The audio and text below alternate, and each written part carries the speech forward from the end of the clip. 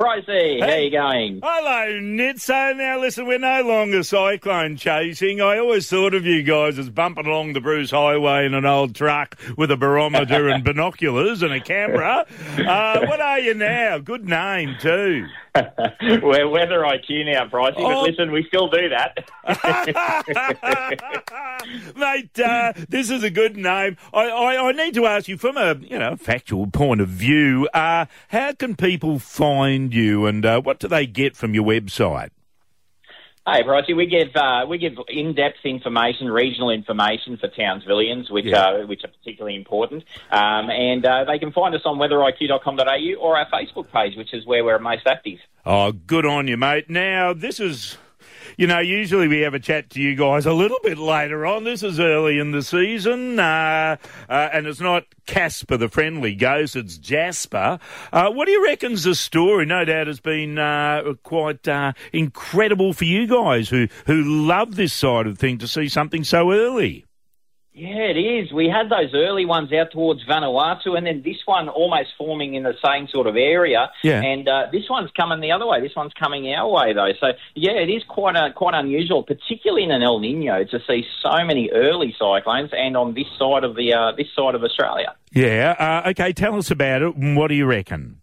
Yeah, look, the system's going to move southwards. It's developing nicely this morning. That's probably not what you want to hear, but it's moving southwards at the moment, and then it will start to shift in a more southwest or even west-southwest direction as we progress into the weekend and into early next week.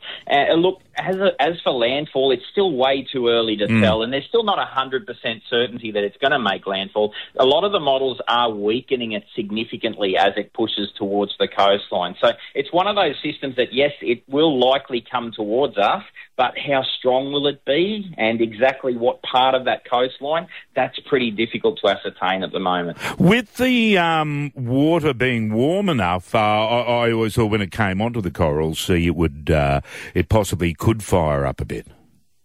Yeah, look, the Coral Sea is probably not as warm as it has been in recent years this year because of the El Nino, but it's certainly still warm enough to sustain the cyclone's heat engine. And so we do still expect it to be able to maintain intensity, but then there's some other things that happen as it starts to push closer towards the coast that might start to weaken it. We've got a lot of dry, stable air. We've got a lot of vertical wind shear, so it chops the sort of head off the cyclone a bit and sort of skews it out a little bit. So that all those sort of things come into play as well, not just the ocean heat temperatures. With El Nino, what is that sort of prediction for our season? Yeah, overall, we'd be expecting a below-average season when it comes to cyclones and below-average rainfall. And certainly we started that way. September, October was very, very dry, even for our standards. And then November suddenly sort of bucked the trend. And then this is following on from that. So, look, no El Nino is the same. But in an El Nino, yeah, we do should see technically less cyclones and less rainfall. But this one's bucking the trend.